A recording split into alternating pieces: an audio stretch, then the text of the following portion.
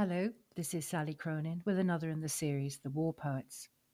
Just some of the men and women who served on the front line on all sides of the conflict, who fought, died, or returned scarred by their experiences. This is also a tribute to my grandfather, Herbert Francis Walsh, who served throughout the war but was killed on November 2nd, 1918, aged 31. Today, a poet whose work I first read as a teenager in an old poetry book I found on the shelves in our home.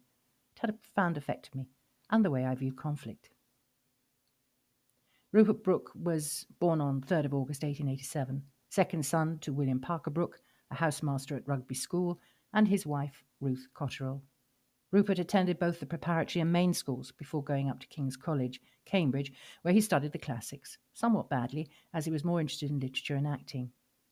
At the end of his third year, he turned his attention to literature and moved out of Cambridge to Grantchester. Here, he and his circle of friends embraced the country life, whilst developing an interest in politics and in the growing socialist reforms as members of the Fabian Society.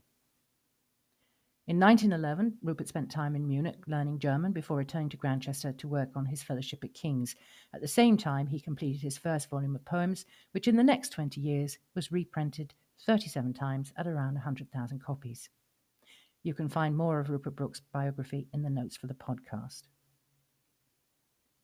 The poem The Soldier has stood the test of time and is as evocative today as it was nearly 100 years ago, especially as we prepare to honour the young men and women who have served and died, not only for our own countries, but all those in any conflict around the world.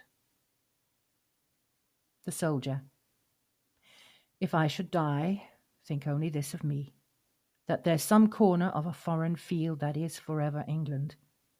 There shall be in that rich earth a richer dust concealed, a dust whom England bore, shaped, made aware, gave once her flowers to love, her ways to roam, a body of England's, breathing English air, washed by the rivers, blessed by sons of home. And think, this heart all evil shed away, a pulse in the eternal mind, no less gives somewhere back the thoughts by England given, her sights and sounds, dreams happy as her day, and laughter, learnt of friends and gentleness, in hearts at peace, under an English heaven. Thanks very much for listening.